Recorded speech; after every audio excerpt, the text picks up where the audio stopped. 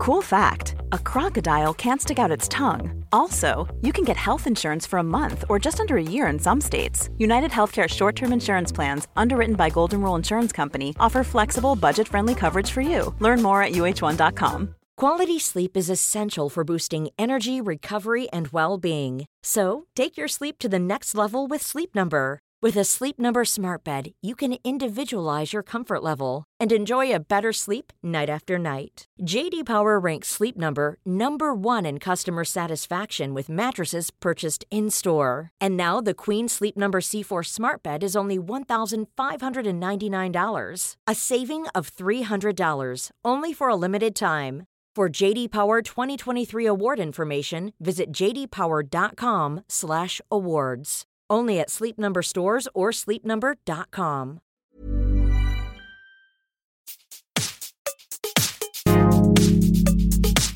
Hello, I'm Sam Delaney, and this is The Reset, a mental health podcast without all the bollocks. My guest this week is Charles Moseley, author of a book called Why We Shouldn't Drink Alcohol. Now, you might not have heard of Charles before, but The Reset is about talking to interesting people with different stories to tell, and I certainly think Charles fits that bill. I encountered him on Twitter recently, where his handle is Shouldn't Drink. I was intrigued. Turns out he has his own philosophy around booze, covered in the book, that differs from a lot of the stuff you might hear in places like AA. He's pretty militant, he's kind of zero tolerance towards alcohol. It can sound extreme, and you might not immediately agree with everything he says in the chat you're about to hear. As you'll hear, I didn't either. But he is passionate and convincing, and I'm always interested in different ways people get sober. Not everyone has to do 12 steps. There are other options out there. I personally try to take bits of wisdom from every idea I encounter. Anyway, I found this chat truly fascinating and educational, and I hope you do too. Charles, welcome to The Reset. Thank you. Thanks for joining me. We crossed paths on Twitter, and I saw that your Twitter handle is, well, remind me of it. Shouldn't Drink is my short version. But, yeah. I'm the author of a book called Why We Shouldn't Drink Alcohol. Yeah, so I'm immediately hooked into this. Why don't you start things off by summarising the philosophy that underpins that book? I think, first of all, I would say that alcohol is very misunderstood. I used to drink regularly, and I used to wake up in the mornings thinking, why did I drink so much? Why did I go out for a couple of pints and end up drinking 5 or 6, making a fool of myself? Why did the promise of a good evening turn into something that maybe wasn't so pleasant? And particularly in the morning, when you look back on the night before, I quite often think, at what point did I lose control? And that's an interesting thing, the loss of control. Drink number 1 of an evening, drink number 2, I would say a person is in control. But over time, the more you drink, the less you're in control. And this concern about my own ability to control myself started to lead me to do research about alcohol and think about alcohol. It is a substance that has the power to cause you to drink and drink again. And in that way, it's addictive. And actually, some of the books I read and some of the ways that I started to think about alcohol are slightly at odds with the general consensus around alcohol. I think people see drinking as pleasurable, and then not drinking then becomes a hardship or something difficult, because in effect, we don't really question the fact that alcohol is pleasurable. When I started to think really about alcohol as a substance, I really quite quickly realized that it wasn't particularly pleasurable. One of the analogies I use is if you were to have a shot of vodka in a library, how would it affect you? There's no real pleasure in a shot of vodka. It doesn't make you happy. It doesn't give you a drug high. It doesn't relax you or calm you. It just basically it's an anesthetic. And if you get to the nub of what alcohol is really about, it's quite an unpleasant, poisonous anesthetic. A shot of vodka will make you feel a little bit woozy. A bottle of vodka could kill you. And in between, the phases, drunkenness, being unsteady on your feet, losing control of your emotions, losing control of your judgment, potential physical harm, coma, and death. Those things aren't really pleasurable. When you start considering the substance itself and separate it from the way that we drink socially, I think the it becomes quite clear that actually it can be quite an unpleasant controlling factor for people, and the pleasure isn't really there. The pleasure is, in a sense, an illusion. I see exactly what you're saying, and I agree. But I know there'll be people listening and go, hang on a minute. We've all had fun whilst drinking. I mean, even I agree with you. I think, oh, my God, like alcohol, I just remember feeling, if I'm honest, most of the time, you just feel anxious and uncomfortable and always slightly hot and sweaty. And so I totally buy into that. But I cannot deny that I've had some of the times of my life while I was pissed. Not towards the end. It was just torture. I couldn't stop. It was horrible, but it wasn't giving me any pleasure. But in my younger days, I had fantastic times. So, we have to get past that, don't we? Because there will be people who are just cynical about what you're saying. But I think it's true. I don't think we should ever say we don't have fun drinking, because we obviously do, and we've all had fun drinking. What I would say, though, is that we live in a society that's so centered around alcohol that most of us don't really socialize without it. I mean, I've got plenty of friends who I say, I've written a book about alcohol. My friend said, alcohol, I can take it or leave it. Oh, can you? Okay, that's good. When was the last time you had a social night without drinking? She went, never. I've never socialized as an adult without drinking. Can you imagine a wedding where people don't drink? Can you imagine a party where people don't drink? We just don't do it. And it was a bit of a revelation to me. When I stopped drinking about 5 years ago, I started to do all the normal social things, but without alcohol. They're great fun. Parties are amazing. I had a great night. I have fun nights down the pub. But when it gets to about 10:30, 11 o'clock and people start getting pissed and annoying, it's time to leave. One of the things I would say about a crowd of people drinking as well is that they all drink at the same rate. So if you imagine the pub from 7 to 9, the vibe of the pub between 7 and 9 is the sort of early stage drinking. The vibe of a pub between 7 and 11 and 11 and 1 in the morning is very, very different. Effectively, everybody's in the pub environment getting steadily drunk at the same rate. And in effect, they don't really stand out. If you drunk the quantity that you might have been drinking in your later stages in the pub in a social environment, you would stand out like a sore thumb.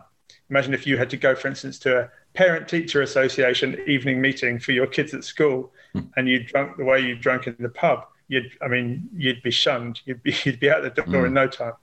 Drunkenness really works when you're in a group of other drinkers. Once I started to realize that I wasn't enjoying myself in those situations, I started to realize that actually the social aspect is the pleasurable thing. And one of the things I did a bit of research about is when we are social grouping humans, when we go out to mingle with people, we're typically shy and a little bit nervous at first. And as a drinker, I would have said, I'm a little bit shy and nervous about this social situation. I'll have a lager that will relax me. Actually, it doesn't really relax you. What does relax you, though, is mingling with people and chatting and just easing yourself into the social situation. At first, everyone's nervous. It's perfectly normal. That's how nature designed us. But as we warm up, we start telling jokes and we're laughing. We get this sort of bond going between other humans. And nature rewards us by giving us positive chemicals, dopamine, whatever they are. We have a natural reward system that gives us positive feelings for being in a group of other humans. Now, when we go to a party, we have a time at that party where we experience the same thing. We might have a couple of glasses of dry white wine, and then about 9 or 10 o'clock, we feel that sort of buzz. Hey, the buzz of the party's amazing. It's fantastic. Well, if you didn't have the alcohol there, you'd still have the buzz. You'd still feel the same reward system that nature gives us for socializing. But we mistake that positive feeling. We believe that the alcohol was the thing that gave us the warm, positive buzz. And then forever, as drinkers, we associate the two things. Oh, I'm going to a party. I must have a bottle of wine or a couple of shots of vodka or some cans of lager. We don't believe that we can do these things without alcohol. Every non-drinker, you included, I hope, knows that you can go to a social event and have a great time, drink coffee or water or a cup of tea or just chat to people. I think that, I think that is my experience. But some things are more boring. But what I choose to believe, in fact, what I know, is that not being pissed makes you more discerning. And therefore, some of the things you were going to, some of the things you go to sober are quite shit. But that means that it wasn't that means that they were only bearable if you anaesthetized yourself. That's what I think. So I probably go to less things. Yeah. But that's because I can now see very clearly the things that are simply not worth attending because they are boring or, make you uncomfortable or whatever. There's so many things that really were just boring and you kind of forced your way through it by drinking. I mean, work drinks is a great example. I mean, you work in some places, you have great colleagues and you go out and have great fun with them. But, we've all worked at places that are so bloody boring. And then there's work drinks and they have to be drinks because it couldn't be work coffee, because the only way you can get through that sort of uncomfortable, awkward, contrived social situation is to literally anaesthetize yourself. So I do think it makes you more discerning, and it's made me more imaginative about the ways in which I pursue fun and pleasure, because really, I was talking to my mate about it the other day, like pretty much from the age of 12, really, alcohol became the sort of, fast track device to what I perceived as having fun, which means I never really engaged in any other kind of thing. I mean, I played football. I went to football. I might have done other bits and bobs, but they all surrounded alcohol in some way. Even playing football was about going for beers afterwards. I had so few hobbies and I had so few. I think alcohol makes us lack curiosity about life, doesn't it? I mean, I'm sure for you, in the 5 years that you've been sober, everyone I know who's been sober for a period of time has all sorts of new hobbies and interests as a result. Yeah. Yeah. So that's the other thing. It really does limit you, doesn't it? But I mean, why do you think that some people get addicted and some people are able to take it or leave it? Now, this is something that I talk about in the book, and I don't agree with that premise, actually. Right. And that's one of the biggest misunderstandings, I think, around alcohol. So I've noticed, I had a look at some of your previous writings, and I see that you have written before about problem drinkers. So there's this idea in society that some people are in control of their drinking and some people have lost control of their drinking. We have problem drinkers and we have normal drinkers, or we have alcoholics and we have everyone else. In fact, alcohol is an addictive drug, and I'm going to talk in a minute about how it works, I hope, if you give me time. Alcohol is an addictive drug, and if you take a small amount of it, you're likely to drink more. So if you have a glass of wine, you're very likely to have another glass of wine. And if you have half a bottle of wine through the course of a week, and you do that regularly, over time, your intake will tend to increase. You'll tend to drink more over time. Because alcohol is an addictive drug, it doesn't really matter how much of it you drink. You're on a journey. You're a drinker. You might drink 2 pints a week, or you might drink 20 pints a week. 20 pints is worse than 2 pints, but 2 pints is not in control, where 20 pints is not in control. It's just a continuum. 2 pints of lager is more control than 20 pints of lager, but there shouldn't be a line between people in control and people not. When a lot of people get to the very late stages of drinking, as you've experienced, you might think, you look at people in restaurants, for instance, having a glass of wine, you think, I wish I could be in control like them. I wish I could not have to drink 20 pints in a night and I could just drink 2 pints, or I wish I could stop at 2 glasses of wine.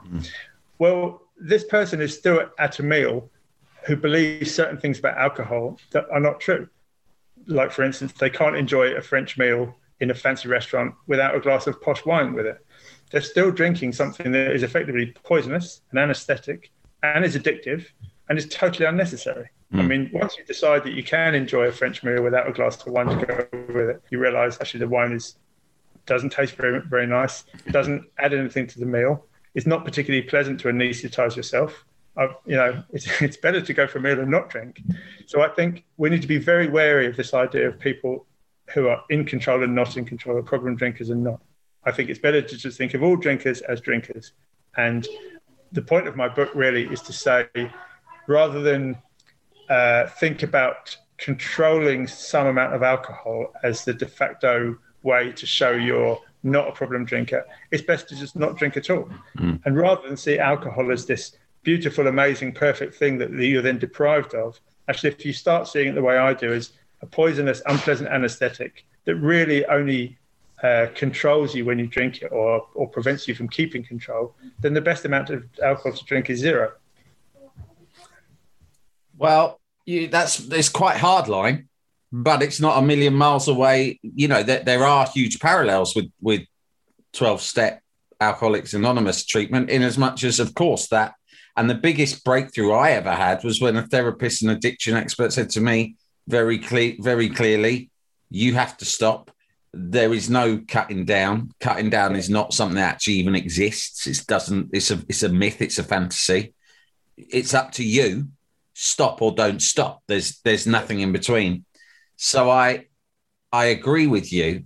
But what I am also thinking is that, you know, people like me and you, in some ways, we're both communicating with the wider public about this issue. And part of me just thinks, wow, this is a lot to take in for someone who's still drinking. There will be people listening to this. I'm already envisaging emails saying, oh, you know, it lost me. I mean, I love a drink. I don't get pissed, but I love a drink. It makes you feel good. And I'm with you. I'm listening. I question whether or not I ever genuinely did enjoy drinking. I think it was a cultural construct. But you have to take baby steps with these things, don't you? And it's hard to convince people that actually their delicious glass of, you know, white burgundy that they're having in their posh restaurant is nothing more than a glass of poison. I mean, I suppose, how do people react to your philosophy? Yeah, so I wouldn't say simply it's nothing more than a glass of poison. Think about the first time that you drank alcohol or that you came across alcohol. As a child, someone probably put a glass of wine under your nose and you sniffed it and it tasted rancid. It smells rancid. I mean, alcohol is fruit that's rotted or grain that's rotted. It's effectively a process of fruit breaking down. It's not designed for you to drink. It's designed to smell and taste acrid. So your first experience is smelling a glass of wine. It's like, oh, that doesn't smell very nice. But parents drink it. They call it an acquired taste, which means you have to learn to accept that something tastes horrible. If you watch people drink shots, you know, drink a shot of tequila and they call that horrible face. Like, it is disgusting. And wine really doesn't taste good, but wine drinkers have learned to acquire the taste. The other thing about the first time you drink or the first few times you drink is that when you first drink, your first experience is thinking, oh, I feel a bit woozy. I feel a bit lightheaded. I don't feel particularly good. But your mates at that point slap you on the back and go, come on, mate, you know, man up. You need to learn to take it.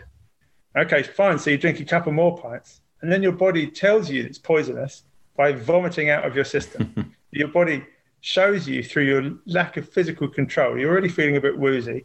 And then luckily you take yourself outside the pub or to the toilet and you vomit. Your body is saying to you, this is not for you. It's not a natural substance.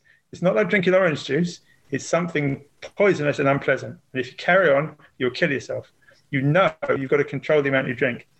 So even your first few drinking experiences, unpleasant physical sensations, unpleasant taste, a nasty smell when you first smell it, and it makes you vomit and causes your body to try and eject it from you. You've already been told several times by your natural defenses, this is not for you to consume.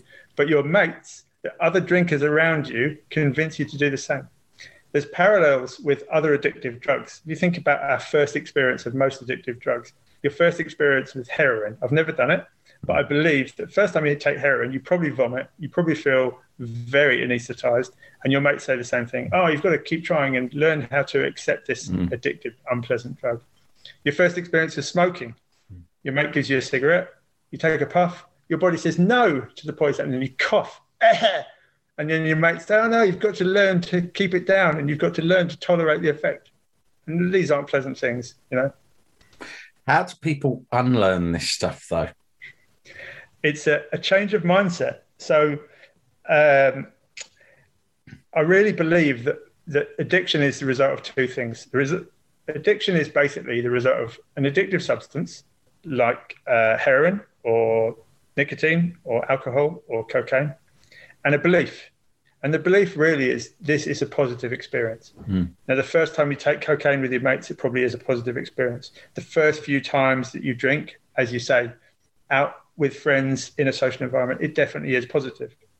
But as time goes on, you can change that mindset to realize the thing that maybe was introduced to you as positive or you learned to believe was positive, maybe isn't positive. You know, I see troublesome addicts in my local area who are addicted to various substances. And I think your life is not going well. You're living on the streets, you're sleeping in someone's garden. You cannot really believe that taking crack cocaine is positive. At the moment you put it to your lips, you have a positive sensation, but the overall impact on your life is not positive. And with alcohol, the first few times you drink, you're with a crowd of social people, it goes well. But I think the more you drink over the time, the more you realize you lose control, you fail to get stuff done, you add stress into your life. And one of the things about alcohol that's very unpleasant, I think, is the way it works with your defense mechanisms. So we already mentioned the vomiting part. When you drink, you cause your body to produce a stress hormone called cortisol, and it makes you anxious. So when you drink a glass of wine, you're going to immediately, 15 minutes after you drink the wine, you're going to have a raised cortisol level in your system, and it's going to make you feel a little bit anxious and edgy. As the wine wears off, you immediately think, oh, I fancy another glass of wine, because that anxious, edgy feeling is unpleasant. So the addictive nature of alcohol is that one glass of wine or one beer will make you want another one about 45 minutes later. Now, because of the increased levels of cortisol in your system, as you drink over the course of an evening, you go to bed, you get bad sleep, and in the morning you wake up and you've still got those elevated levels of cortisol. And a lot of people after drinking, the day after drinking, feel anxious and edgy. And that, for me, the sum total of all these things, when I sat rationally and I thought about it, do I like feeling anxious and edgy the next day? No. Do I like feeling that I lost control at some point in the night? No. Do I like the sensation of, at the end of pint number 1, feeling a sudden urge for pint number 2? By the end of pint number 2, feeling an urge for pint number 3? That's very weird. We don't question it. And when I thought rationally about all this, I realized actually the total experience of drinking alcohol is negative. You're being super rational, and so much that surrounds addiction is super emotional. By definition, it's like not rational. So I can't imagine how someone who is living on the street and is addicted to crack or alcohol would possibly respond to, you know, what you're saying. It's watertight. There's nothing I can argue with. But at the same time, it's these decisions that you make are emotional. You need to look at a bigger picture, don't you? Life gets people down. People are confused. People are overwhelmed. They are stressed. They are anxious. They are looking for a short-term fix, a sticking plaster, almost every moment of every day. I mean, that cliche of the businessman coming in from work and, you know, Jerry from The Good Life going straight over to his decanter of scotch and pouring himself on, that is something that applies in one way or another to people all over the world. And that is emotional, isn't it? Because we think we need something that is going to immediately let us switch off and numb ourselves, you know, because the alternative to that is what? Religion, philosophy, therapy. Well, fine, but that shit takes a long, long time to get your head around. And I'm a busy guy. So for now, this large scotch will do the trick instead. Thanks very much. This is the problem, isn't it? It's an interesting point, but you and I have learned something that we both knew as children. My 12-year-old son came home today stressed from school. He didn't reach for the scotch. You know, we had a chat about something that happened at school and he calmed down. When you come home from a stressful day, you don't reach for the scotch. No, but there's two things. One, I wouldn't say I hit rock bottom, but I had to develop something that was quite clearly problematic and affecting other areas of my life in order to give me the sort of desperation to jump off that train. No amount, I think of myself as a fairly rational bloke, but no amount of rational. Like if I'd been sitting with you 6-7 years ago, I'd have just been laughing to myself, you know. And so even though I know that everything you're saying is totally true. And so, you know, once you pick those things up for all the reasons you say, most of them cultural and social, a lot of them I would say are to do with the huge forces of like marketing and consumerism. These are massively powerful things. And once they've got you by the balls, it's really hard to unlearn when it's just by being seriously rational. Yeah, it's definitely not an easy one. And I don't claim to have answers for anyone who sees alcohol as a crutch. But once you realize that the alcohol is not doing you any favors, that should make it easier to give up. But doesn't everyone who drinks, even the people that because you're saying like it's just the same for someone who just Quality sleep is essential for boosting energy, recovery, and well-being. So, take your sleep to the next level with Sleep Number. With a Sleep Number smart bed, you can individualize your comfort level and enjoy a better sleep night after night. J.D. Power ranks Sleep Number number 1 in customer satisfaction with mattresses purchased in-store. And now the Queen Sleep Number C4 smart bed is only $1,599, a saving of $300, only for a limited time. For JD Power 2023 award information, visit jdpower.com/awards. Only at Sleep Number stores or sleepnumber.com. Normally, being a little extra might be a bit much, but not when it comes to healthcare. That's why United Healthcare's Health Protector Guard fixed indemnity insurance plans, underwritten by Golden Rule Insurance Company, supplement your primary plan so you manage out-of-pocket costs. Learn more at uh1.com. 2 glasses of wine. They're all using it as a crutch. Well, yes, not just as a crutch. There's lots of cultural norms and pressure from other drinkers and pressure from marketing that would convince people to drink. And you're right, you're going to go out in social situations and everybody's going to tell you have to drink a glass of wine with dinner. You have to have a glass of wine after work to relax.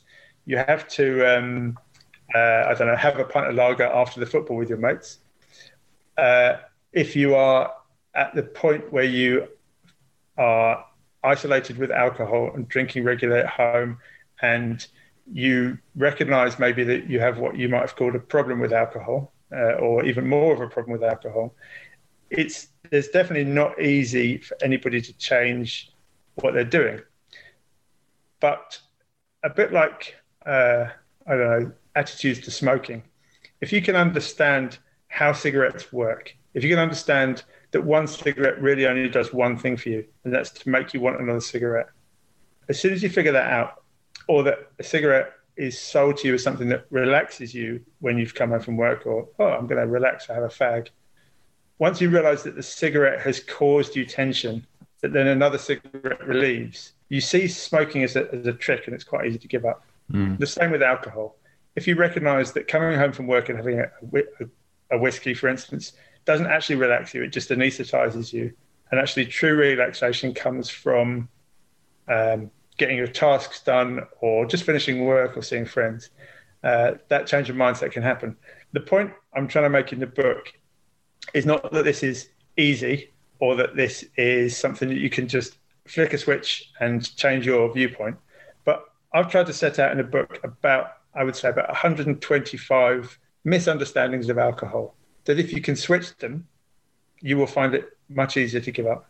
The way that I phrase it in short terms is that effectively alcohol plays a trick on you. The trick is that you think you need it, and when you drink it, it makes you want more of it.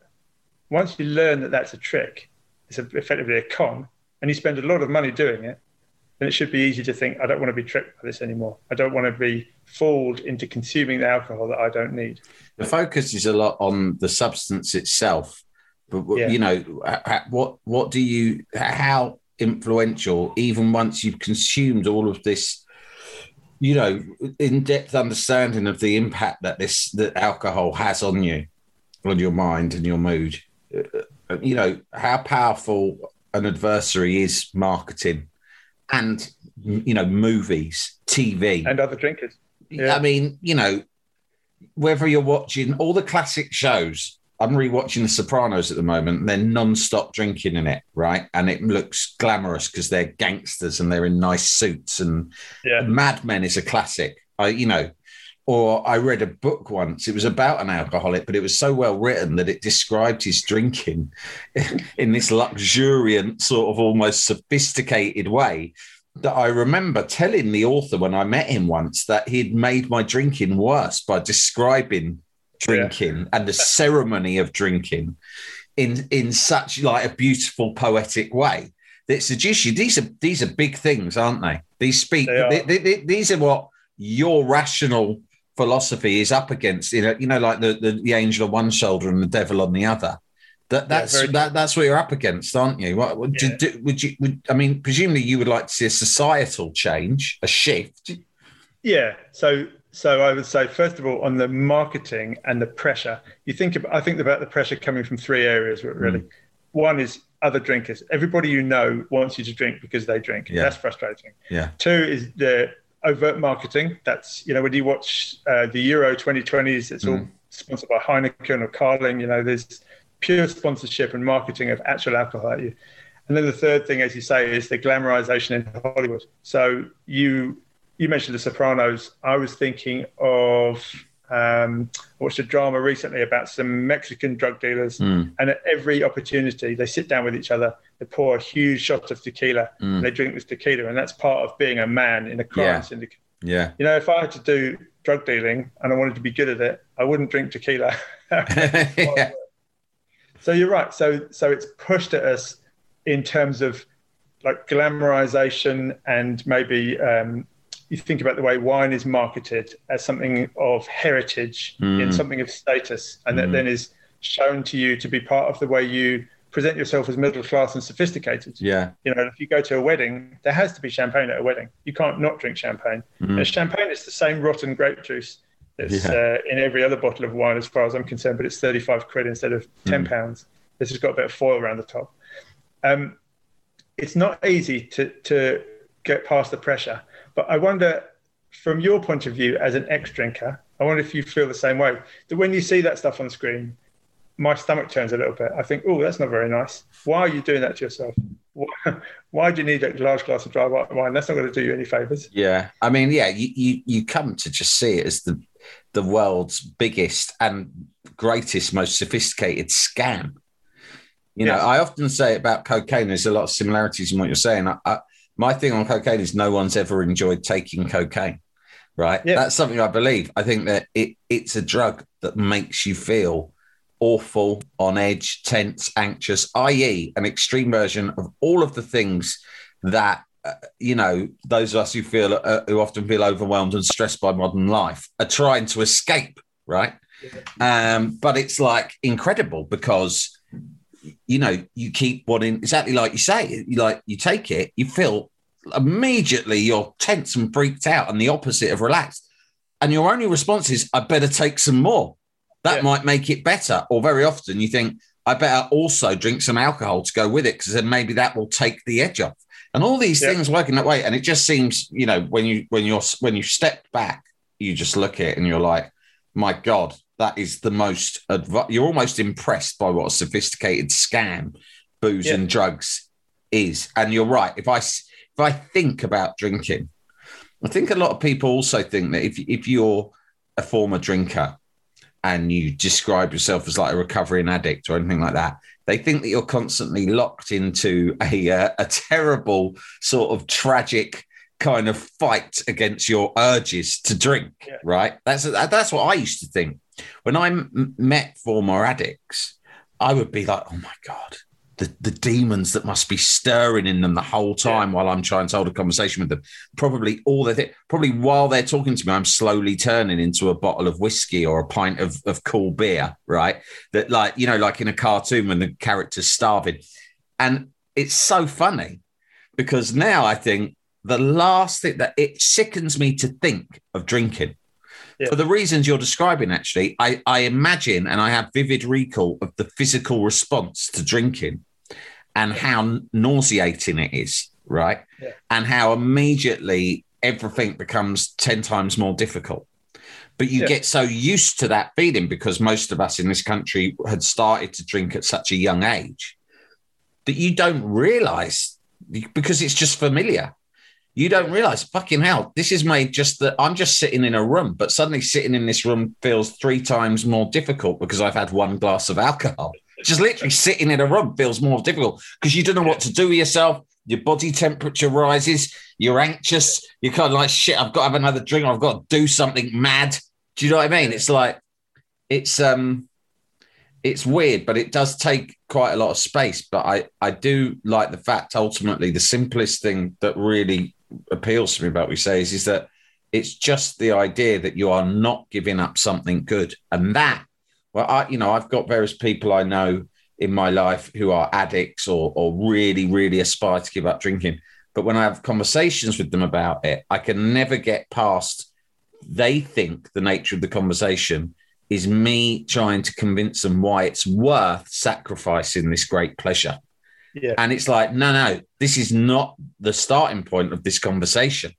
And that's what really appeals to me about what you've been saying, is that notion to just convince people that you are not giving up a good thing. You are actually taking up a good thing, which is sobriety. I would say, yeah. And I don't use the word sobriety, but that's just because I'm slightly reactionary to the consensus. I would actually say it's just freedom. You're free. That's perfect. Free of the need to drink alcohol. Like if I go to a wedding, I don't have to think, oh my God, can I handle all the champagne? Will I be able to stop at 5 glasses and not be too drunk and not vomit and not fight with someone and not lose my coat? And I like the freedom. I wake up on a Saturday morning knowing that I won't be home. I like feeling free of the substance. And it's interesting you mentioned that. You said your approach is about the substance, because one of the challenges we have in society is that because so many people drink, the people who are our practitioners, so they're scientists and medical professionals and the people who set policy and the people who govern us, they are all drinkers. And so when they decide to set policy, they say things like, oh, well, it's okay for us to drink a certain amount, but don't drink too much. Yeah. So we have guidance from the NHS that says you can consume up to 14 units a week. Well, because it's addictive, those people who drink 14 units will probably drink 15 units and 16 units. Very bad advice. The focus on the substance, though, is at odds with this sense in society that if you've lost control of your drinking, or you're a problem drinker, or something has happened to you, then there must be something wrong with you. And this is where this issue of counselling that is focused on you and your emotional problems, or trauma is a classic one. A lot of practitioners will tell you that problem drinking is the result of trauma. There's plenty of examples of times when we, in this country, for instance, we had a drinking craze when gin was extremely cheap, gin craze. There was no tax on gin. Gin was sold along the River Thames. It was just, there was people necking gin left, right and centre, no control over it. The entire nation went gin crazy. There was a lot of mental illness, a lot of physical illness, and a lot of people addicted to gin as a result. And those people weren't addicted to gin because they were all traumatized or because they all had emotional problems. It was just because gin was addictive and very cheap. And it's the focus really on people who have emotional problems, or people who have trauma, or people who have suffered in the past, isn't particularly helpful. The focus on the substance, which is what you mentioned earlier, alcohol is addictive and poisonous and actually unpleasant when you unpick it, is much more helpful for people who want to give up or be free of it. But just to jump in there, just to give the alternative point of view, yes, of course, not everyone who is a drinker or develops that sort of a problem has necessarily suffered trauma. Yeah. However, people do suffer trauma, and that does lead to all sorts of mental problems later in life.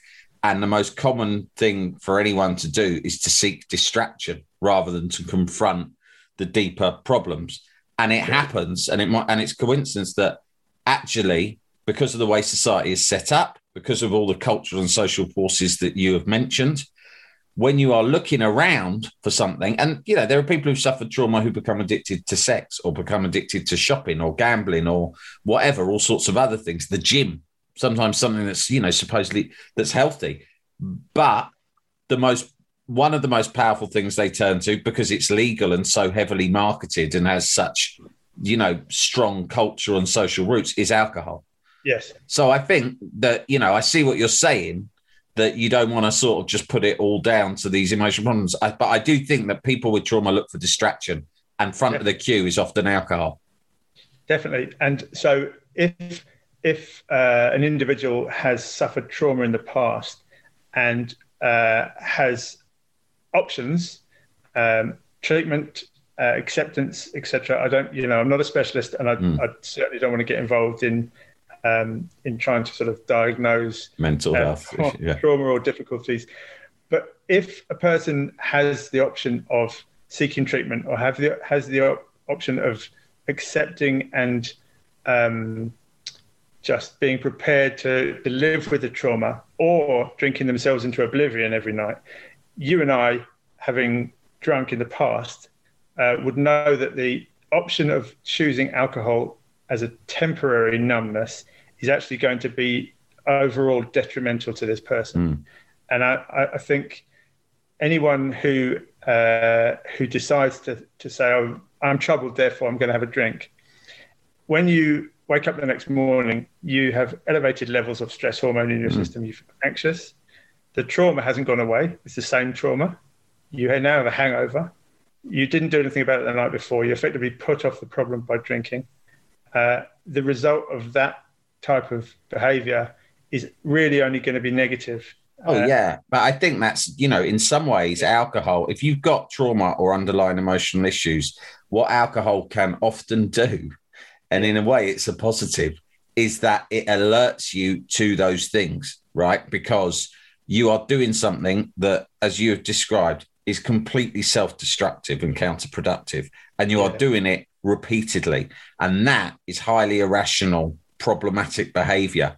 And what that does is often flag to individuals and their loved ones around them, and hopefully medical professionals, well, this person clearly has got some issues that need dealing with, that they're currently trying to deal with themselves. They're effectively attempting self-medication, but they are doing it in the worst possible way. Yeah. If you look at the harm that alcohol causes, it's interesting that the groups who are most harmed by alcohol actually tend to be the groups that have easy access to it. So at the moment, we see more and more hospital admissions for, say, middle-class women in their 50s who have been drinking large amounts of dry white wine. It's on the table every night. They have plenty of spare cash and spare time. So we're seeing those people harmed more. 20% of attendees at Alcoholics Anonymous are retirees, because these people were working and then work ends and they have more free time, and obviously they also have spare money. Responsibilities have fallen by the wayside. The children have left. They have more time. The alcohol's in the cabinet. They start drinking earlier and earlier during the day, and it becomes a routine thing. Obviously, people who have suffered trauma or have difficulties in the past and maybe turn to the bottle are also harmed by alcohol. But if you look at the types of people that really suffer and die from it, it's a huge range of people. It's not just people who are traumatized and have gone that route. It's a really fascinating philosophy you have. I think it's really, really practical. And, and I get people a lot, and I'm one of them, who go, I really, want to embrace the idea of not drinking ever again. I think drinking's stupid. I hate it. I want to get over it. You know what? I can't really handle 12 steps. I don't really. They either don't like in practical terms. I just don't like sitting in those rooms. I don't like engaging with people on that level. And also commonly you get people who are severely put off by the kind of idea behind it, and some of the points of view you have to kind of commit to. And I get that a lot from people who, I take a huge amount from learning about 12-step recovery and all of that. I think but I've never committed to 12 steps. And I've been asked a few times through this, just in the last couple of weeks, how do I do this? But I don't want to go to AA. And people struggle to find other programs, I think, sometimes as an alternative, don't they? And so I think this is a really fantastic contribution. And, I hope it's helping people, and they can go and buy the book now, can't they? Yeah, it's on Amazon. Thank you. One thing I would say about Alcoholics Anonymous is one of the things it does incredibly well is it offers you a community of people who don't drink, and there's always meetings near you. I mean, I've been to Narcotics Anonymous meetings and I've been to Alcoholics Anonymous meetings, and it's just as simple as going on Google, finding something that's normally 10 minutes from your house, and there seems to be loads of meetings, and there's people there that don't drink. If the only option to you is going to the pub with your mates and they all drink, it's very difficult to keep out of that world. Yeah. And if the other option is going to a room full of people and sitting quietly and not being judged and being part of a community of people that don't drink, then that's fantastic. And a lot of times, another thing that people who haven't been don't know is it can be a right laugh. People think it's all bleak and miserable, but sometimes you hear some of the best anecdotes you've ever heard in your life. I think it's also eye-opening. It's quite often for people in day-to-day life, in a drinking culture, you don't really see how many people have been so negatively affected by alcohol. But when you go to Alcoholics Anonymous, you realize there's a lot of people there, a lot of people that have suffered either financial harm, physical harm, emotional harm, have had jobs fallen by the wayside, have had relationships affected by alcohol. I mean, there's a lot of people that alcohol has had a very negative effect on. I think alcohol is a vast problem that the average person completely underestimates. And when you step back, you just think, Jesus Christ, this is a rampant pandemic that affects us, everyone, all the time. And it's a shame that people don't see that.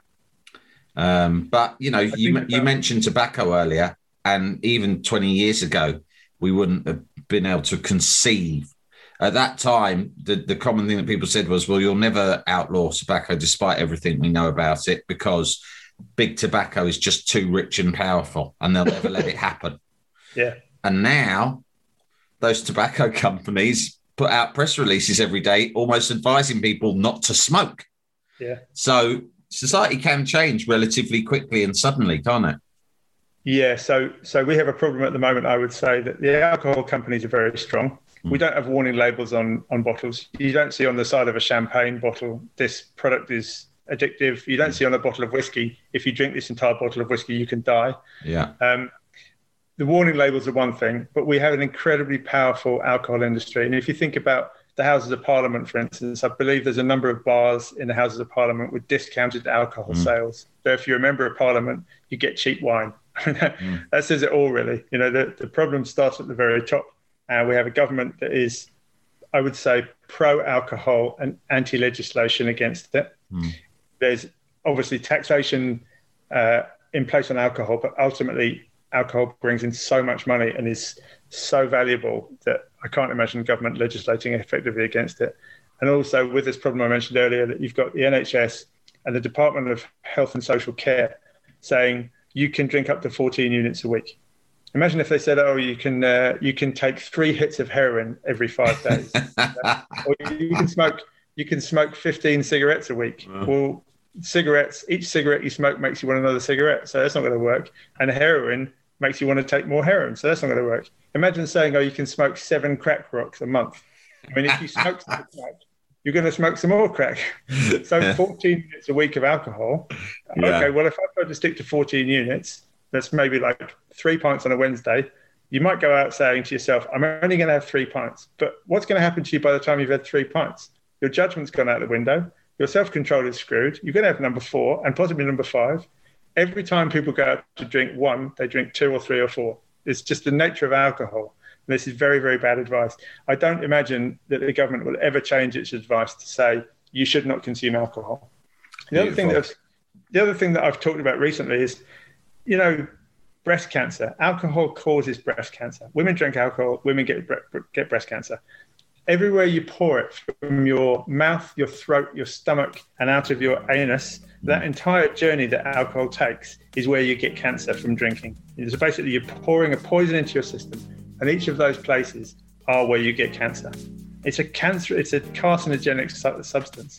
And this idea that it's okay for you to moderate and to drink some, it has no benefit, it's poisonous, and it's addictive and causes people to drink more and more. Wow. Powerful stuff. Brilliant. Beautifully put as well. Negative. Very, very powerful and, you know, militant, but I love it. I love your militancy.